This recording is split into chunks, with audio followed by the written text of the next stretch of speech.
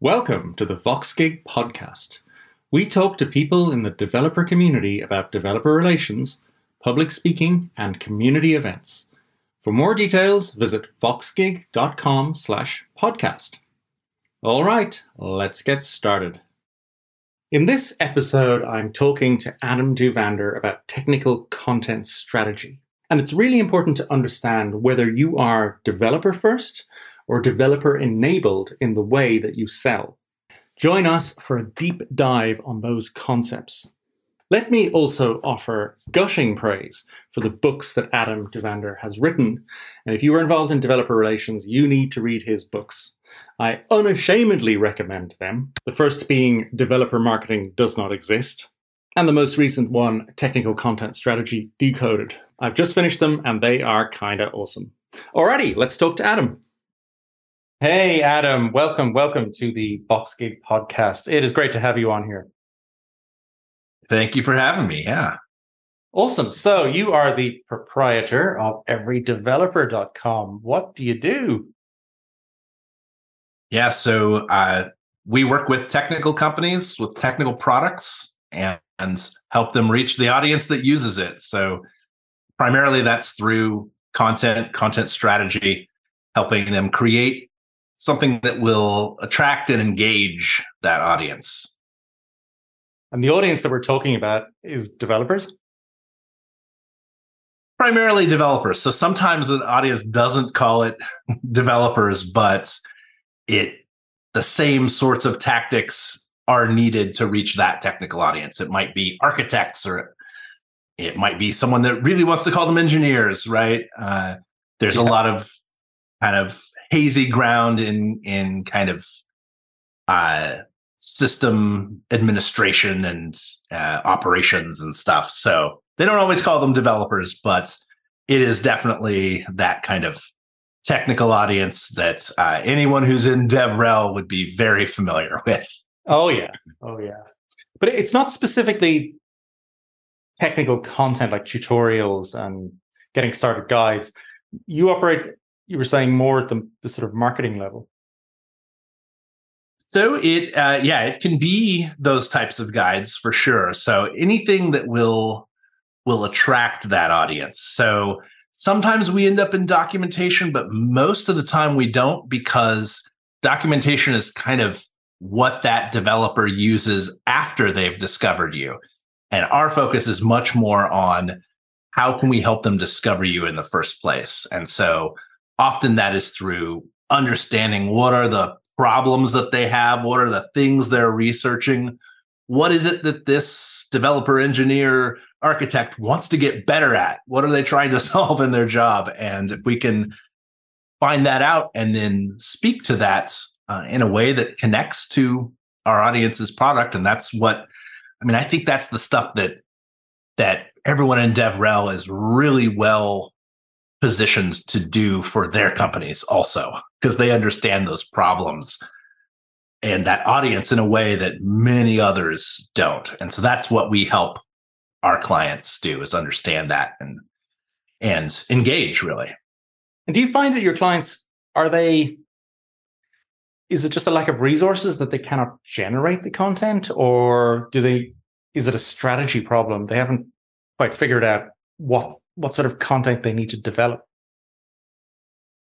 It can definitely be both. So it's often that the ones who are responsible for that attraction are the ones who don't have the backgrounds in the product. And so they need some help articulating how do these features here connect to the problems, because otherwise you end up in doing that, making that classic marketing mistake of writing about features and not writing about benefits. But it's actually quite difficult to write about benefits if you don't really understand how those help. And so helping to be that translator between those and helping our clients understand that audience better is where we play. Why are the companies not able to do it themselves, right? Surely the people in marketing should be sitting down with their own developers. And I think they do in some cases. In some cases, we end up in projects where we're sitting down with both of those sides and helping them have this collaboration and helping with that translation. Many times, marketing looks to DevRel to help play some of that translation role. And we all know that DevRel has many, many different projects that they could be working on. And, it's not always the incentives aren't always aligned in those two orgs, depending. They could be in completely separate organizations. I know that Carolyn Luco did some research on that, and I think it was something like a third or less are in marketing. So that leaves many other departments where DevRel might sit. And yeah, I have a blog post about kind of here's how these two can get along and realize that actually everyone wants the same thing, which is to authentically engage that technical audience. And so finding the ways where those goals overlap and how can, in our case, content help provide that. But there could be other types of solutions there too, where DevRel and marketing could collaborate. So I'm just trying to picture it in my mind. So you're sitting down, you're in the conference room, you have developers on the left, marketing on the right, you're in the middle, Joker in the middle.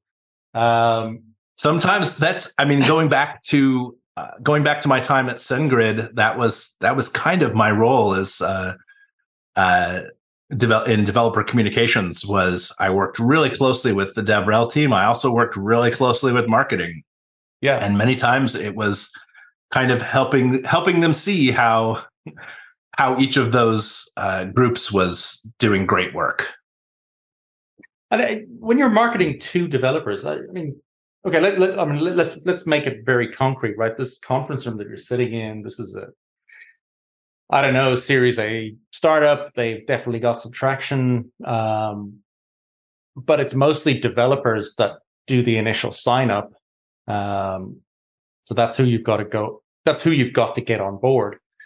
How do you market to those developers? Because I'm a developer, and I really, marketing doesn't resonate with me a whole bunch. I'm like, show me the code. And that's definitely, that's my background too. I should say that's, and so this is a wonderful softball for me to mention my book, whose title I think answers your question. That was kind of good. That book is Developer Marketing Does Not Exist. And that doesn't mean that they're, get rid of all the marketers in those developer first organizations. No, they have to change kind of the toolbox that they use. And as you mentioned, when you use kind of the traditional marketing toolbox, it comes across as marketing, and developers many times run away. And what we need to do is make sure that the marketing doesn't seem like marketing, doesn't have that smell that sends a developer running. At the worst case, things like huge forms that they have to fill out, right? Something where it's asking for your phone number. What's on the other end of hitting submit on that. You're going to start blowing up with sales calls, right? Like those are the sorts of things that a developer is not looking for. If you look at kind of what's the currency that a developer community uses, I believe that it's knowledge. If you look at open source and how it's adopted, it's sharing code, but really behind that is kind of this knowledge and these best practices that are baked into that code. And so that's the thing that developers appreciate. And if they see that coming from a company, they're much more likely to pay attention. And so that's the approach to take to be authentic with that technical audience. What does that mean in concrete terms, right? So I've got an API and SDKs or whatever. Are we talking about having 50 different tutorials for different use cases, or is it something else? Potentially. So definitely use cases is the first place I would look with an API. And that goes back actually to my time before developer marketing, when I was a journalist at Programmable Web, and before that Wired, and having to kind of answer that question, like why would this thing that is someone's announcing, why would this be used? And so often that announcement was just all about the fact that they were announcing.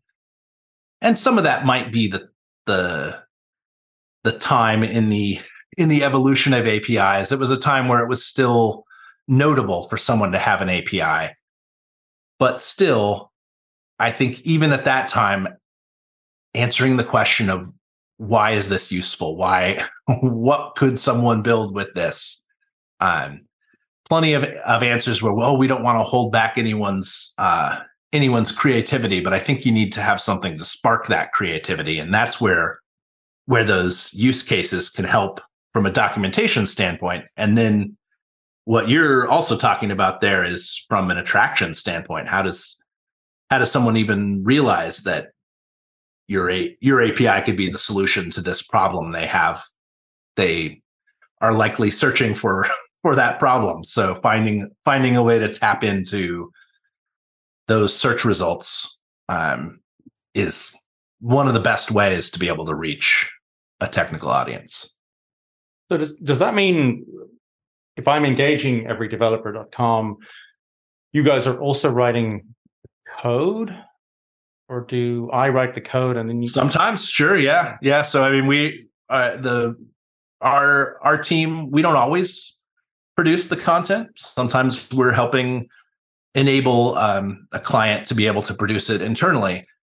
But all of our writers and editors are developers as well, right? They have that background, so that sometimes that is what's needed. A little bit of code to be able to connect things together.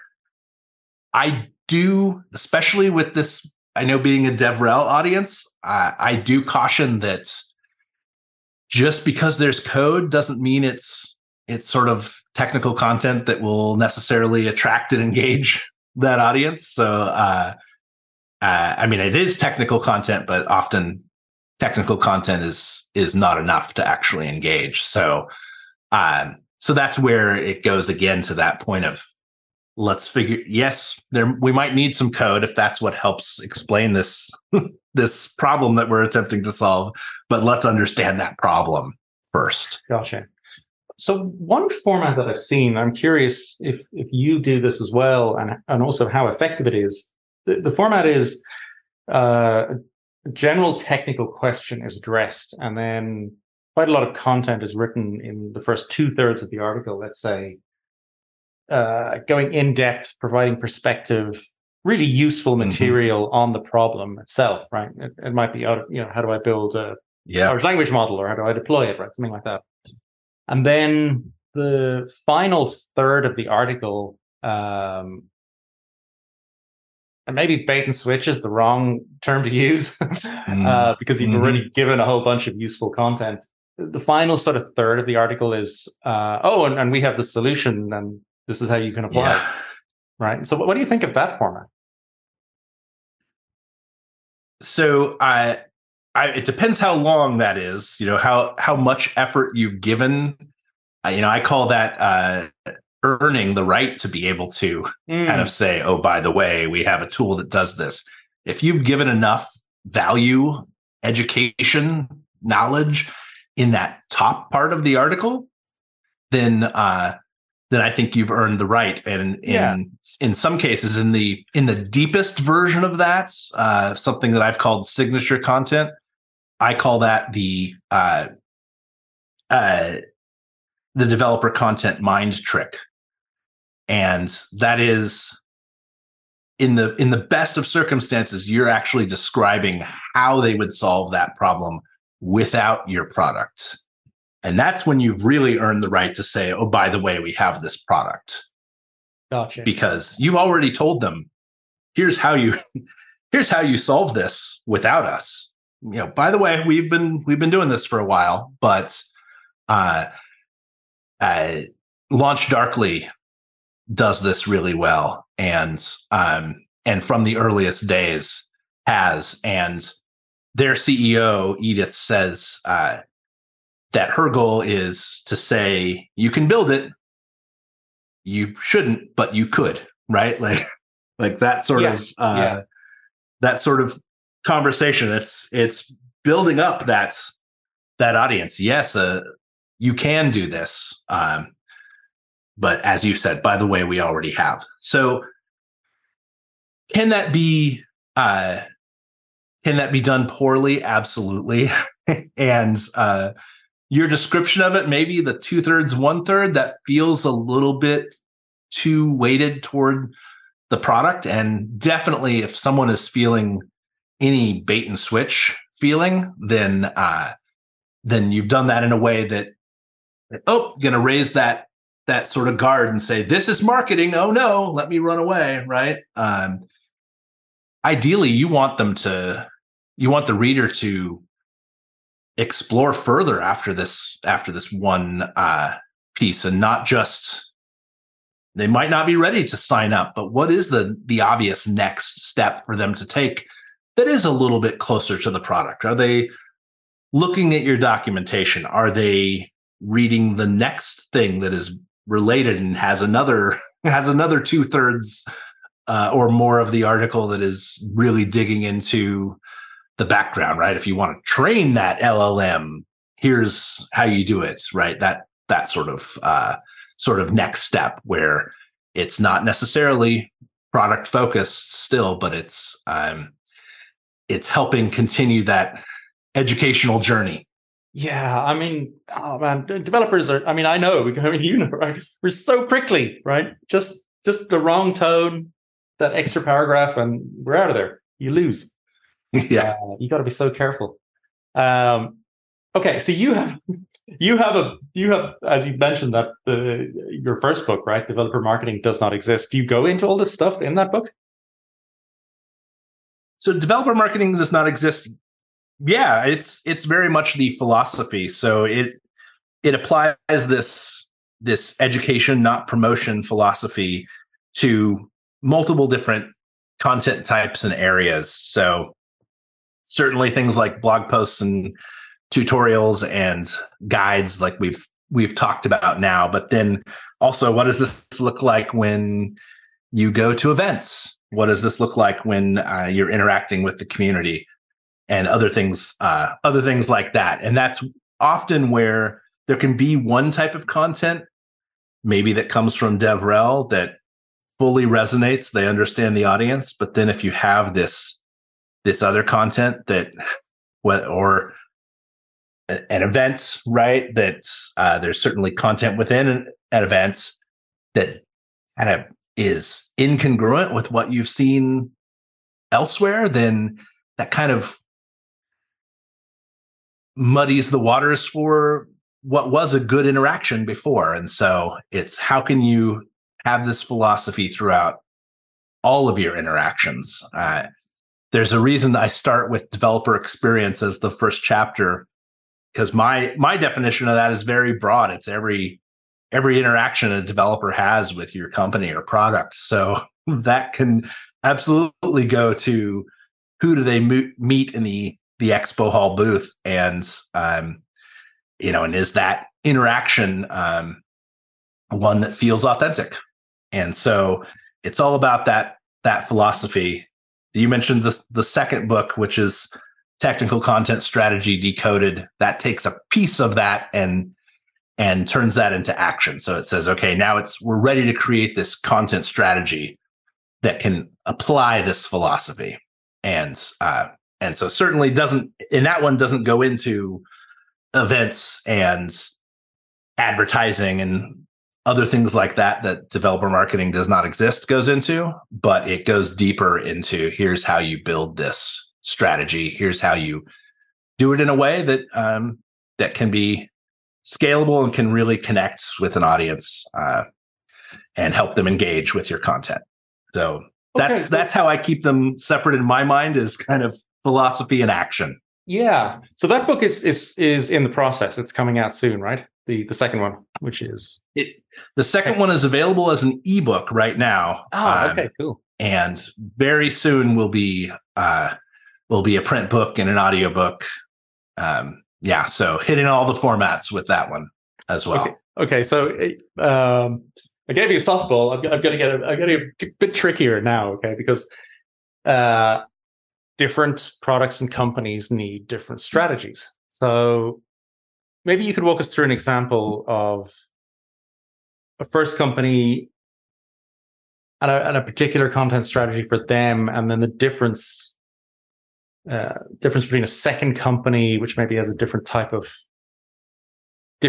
market, maybe that sort of thing. So I don't know, maybe the first company, developers use it directly, but with the second company, you got to get the CIO on board or something. I don't know.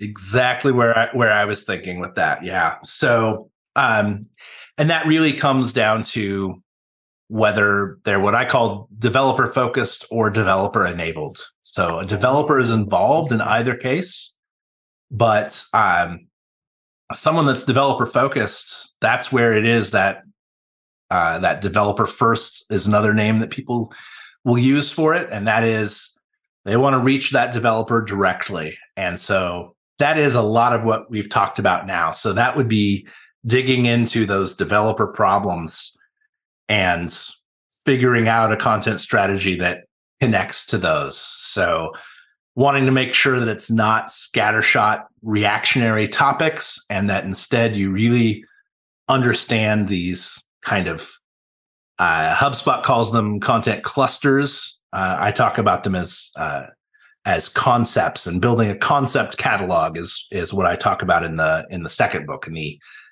Take Action book.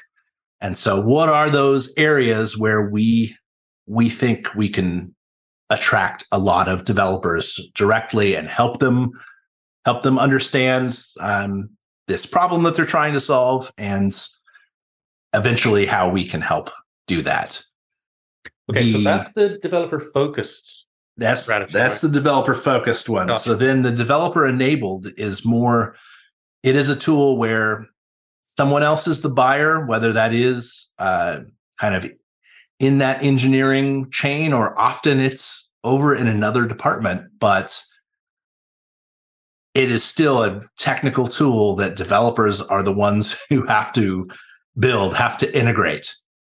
And because of that, have to be involved, but they are unlikely to be the one who discovers it. And so here is where you again need to talk about these problems that it solves, but it's probably in a higher level way, in the sort of way that developers might be less interested in that. They may discover it just when they're on a project, but it's much more likely to have someone else discover that kind of. It's more classic B2B content. Honestly, with developer in the name of our company, we do little of that.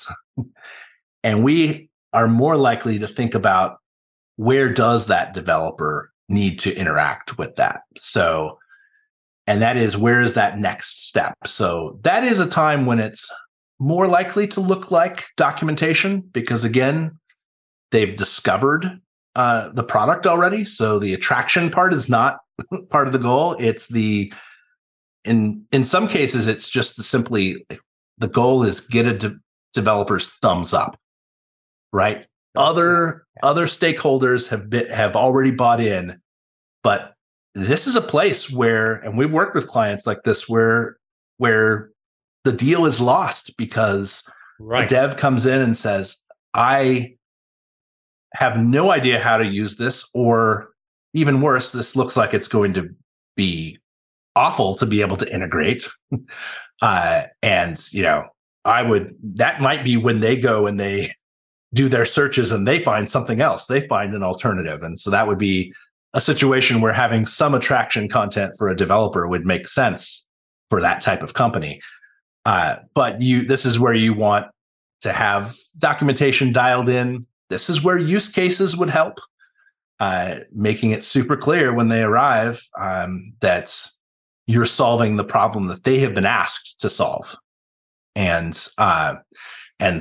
certainly kind of sample apps and getting started guides, the same sort of things you'd want to see in a developer focused company. You still want to see. You want to see that great developer experience, because you're either looking for the thumbs up or you're even looking for them to further champion it within their organization, but not necessarily to discover it. So a lot of those things still have to be there. But I've had companies like that come and say, we want to be the Stripe of such and such. And I caution them that not everyone has to be the Stripe of whatever you're doing. And you still want to have some of those basics that Stripe does have, but you don't have to. That's not your bar. That's not everyone's bar, right? I think, Adam, it's kind of ironic here, right? Because in the developer-enabled area, developers can kill the deals. So the difference that you can make, you can move the needle way more for those companies in some ways, if you think about it, because so we do a bunch of integrations for our clients. And I can tell you that, reading documentation or API documentation or doing integrations with those type of vertical companies where developers don't do the discovery is pretty painful. Mm-hmm. I can definitely kill deals, because I might have in specific verticals, these are like business verticals, kind of boring stuff. I might have learn't an existing API. It might be just a little bit better documented, and I'm like, no way, these guys are better. Yep. Yeah. Having a preferred tool and being able to say, I think we should go over here. Yeah. I just find it so ironic, because the stuff that you do, those guys are starting from such a low base. If they just did a tiny little bit of your stuff, they would win. Many times it is just small tweaks, and that's definitely what I encourage folks to do. It's not, especially if I hear we want to be the Stripe of, it's like, no, just take a look at, we've broken down developer experience into 13 criteria. So take a look at one of those a quarter and do something, right? You'll definitely see improvements as you do that. Do you think developer enabled will become the majority? Because developer enabled seems like it's the place where a lot of vertical solutions live. Yeah, I think it already is, honestly, the majority. I think many of those we don't even see. How many APIs exist on behind firewalls, right? That are opened up for particular partners that are not at all marketed, right? Like the vast majority for sure fits into that mold. And unfortunately, most of those I just want to cry, hit right? Yes, exactly. Yeah. It's such a terrible thing to work with. Yep, often is, yeah. And I think there's certainly, so my past also includes some time at Zapier, and so certainly I worked on the platform there, which is connecting the APIs, marketing the platform, and we were under 750 when I started, and I think a couple thousand when I left. It was quite and they have continued to grow into the many thousands. I don't even know how much they're kind of pointing to that number anymore, because it's hard to keep up.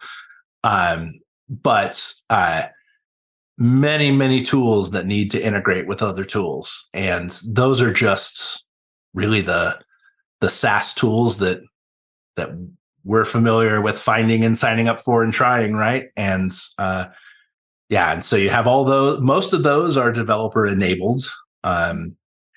If there's a tool to be built, and then many others that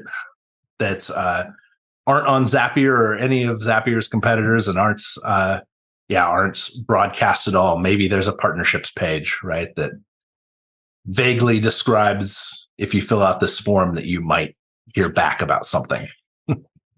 When you, I mean, just to kind of narrow in on the actual work of doing those integrations, was that super painful? How did Zapier organize it so that developers could efficiently integrate with new APIs? Was it just did people just brute force it, or was there special techniques that you used, or what? So it's the platform that enables it and says, here's how you connect an API into triggers and actions, which are the two primary methods, right? New data coming in triggers a zap, and data goes out as an action. And those roughly connect to endpoints, but usually not one-to-one. Sometimes this requires multiple calls, right? And so enabling the description of those and putting a lot of that work on the provider themselves. So very few of the Zapier integrations are built and maintained internally by Zapier. So most of those are external partners who have connected their API to it. It's still a lot of work on both of their parts to understand when it has problems and where to address those problems. And the larger question for me in my time there, which is relevant to our conversation here, is that even a developer on the other side? And so I would say in many cases, that Zapier platform audience is developer enabled, or in some cases, someone attempt. So it's someone in product or support, sometimes marketing, someone who wants to say yes to a user on do you support this? Do you integrate with this? Or solve their problem.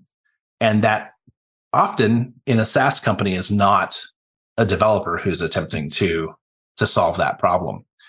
And so that was one of the things that I've written about this too, that we discovered, is just how not developer-y in the traditional sense that all of us who are talking about DevRel would think about developers, that Zapier audience is, the Zapier platform audience. It's a little more like the primary Zapier audience than I think I even recognized going in. Do you think we're going to see a lot of AI agents and things like that starting to talk to things like Zapier now? Should we be worried? I don't know about worried, but it's definitely, I think we will quickly get overwhelmed by all of those tools, and it will certainly be about figuring out which ones actually do what we want to do, right? Which ones help our work and which ones are kind of a distraction. Yeah, I mean, this is the internet connected coffee pot, and this is Skynet. It's like, stick to the coffee pot. Right.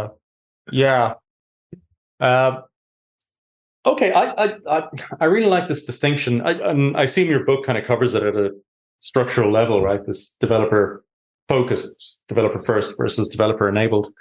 Right. I think that's a really powerful model to approach this issue at a strategy level. It's been helpful with clients and with even leads that don't turn into clients to help them realize that a lot of in some cases, it narrows down the scope, because it's like, oh, we don't need to be the Stripe of whatever we are. It's and helps them really focus in on what are the problems we're solving and who has those problems. Yeah. And Well, so what's our goal? Yeah. Here's a question for you, Adam. So if I'm a developer-enabled company, do I need to have developer advocates? How much developer relations should I be doing? Yeah. Yeah, I think that I don't know that I have the answer to that question, but I think it's one worth asking for those organizations for sure. I think the work definitely looks different, much like I've described with the content. So it's more of how do we give someone to interact with to be able to help make this decision or be able to help get that thumbs up. And I mean, the more you talk about that, it sounds a lot more like sales engineering, which of course there's an element of that DevRel has. So I think, or DevRel can have. So I think being able to describe exactly what that is. One of the things we didn't talk about in developer enabled and that can help get the thumbs up. You mentioned the other tool that you might propose. Well, how did you find out about that tool? You may have found out about it because they have a DevRel team, because they have some of the effort. If there's some effort put into the attraction piece, which is a little bit in the awareness bucket from a marketing perspective, but if you have some effort into that, then you've heard of it before. And so then when you get asked, oh, it's a thumbs up because you've heard people talk about it and you've even poked at it, maybe at an event, right? You said, oh, this is kind of cool. Well, we don't need email infrastructure right now. We're fine with what we have until you get into the meeting where they say, okay, we've adopted this big enterprise tool and we're about to sign. And you say, oh, are you sure you don't want to just use SendGrid or another kind of SMTP as a service, right? And that's another piece of developer enabled and a reason why someone would have a DevRel team is to help with that interaction with the community. So yeah, it's very powerful. Yeah, it streamlines the thumbs up. Yeah, you're signaling that you care about developers. Yes, which I care about because my boss is shouting at me, and I'm the one working weekends. Yeah. To deal with your crappy API. Yeah, so it definitely has a place. And that's interesting that you mentioned about sales engineers because there's a little bit of overlap there, isn't there? In that traditional role, involves going on calls and doing architecture diagram PowerPoints and that type of stuff. Right. But maybe it's going to start migrating a little bit, evolving a little bit into developer advocacy as well. Yeah, and the line could be whether someone is actually a sales lead or whether this is sort of pre-sales, right? Activity. And I think the line will be different for many companies, but yeah, it's worth, especially if you're in DevRel at what sounds like a developer-enabled company from what we've talked about here. It's a question kind of worth asking. What are the activities that make the most sense given my company, my product, right? Absolutely. Adam, we have come to the end of the line. Unfortunately, we could keep going forever. This is super, super intriguing stuff. Thank you so much for the books. I think one of the things they do is add to the baseline foundation of knowledge / figuring out what developer relations actually is. One of the things that's really come out from this podcast is we're so early. We're not quite making it up, but we're figuring it out for sure, right? We've got at least another 5 or 10 years to really, before we even understand what best practices are, how to measure stuff properly. So what you putting it down on paper is really helping the community. Thank you. Thank you so much. Yeah, and it was great to be part of this. Thanks for having me on. Awesome. And I look forward to book number 3 next year.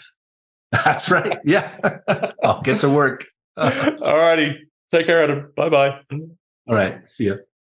You can find the transcript of this podcast and any links mentioned on our podcast page at voxgig.com/podcast. Subscribe for weekly editions where we talk to the people who make the developer community work. For even more, read our newsletter. You can subscribe at voxgig.com/newsletter or follow our Twitter at voxgig. Thanks for listening. Catch you next time.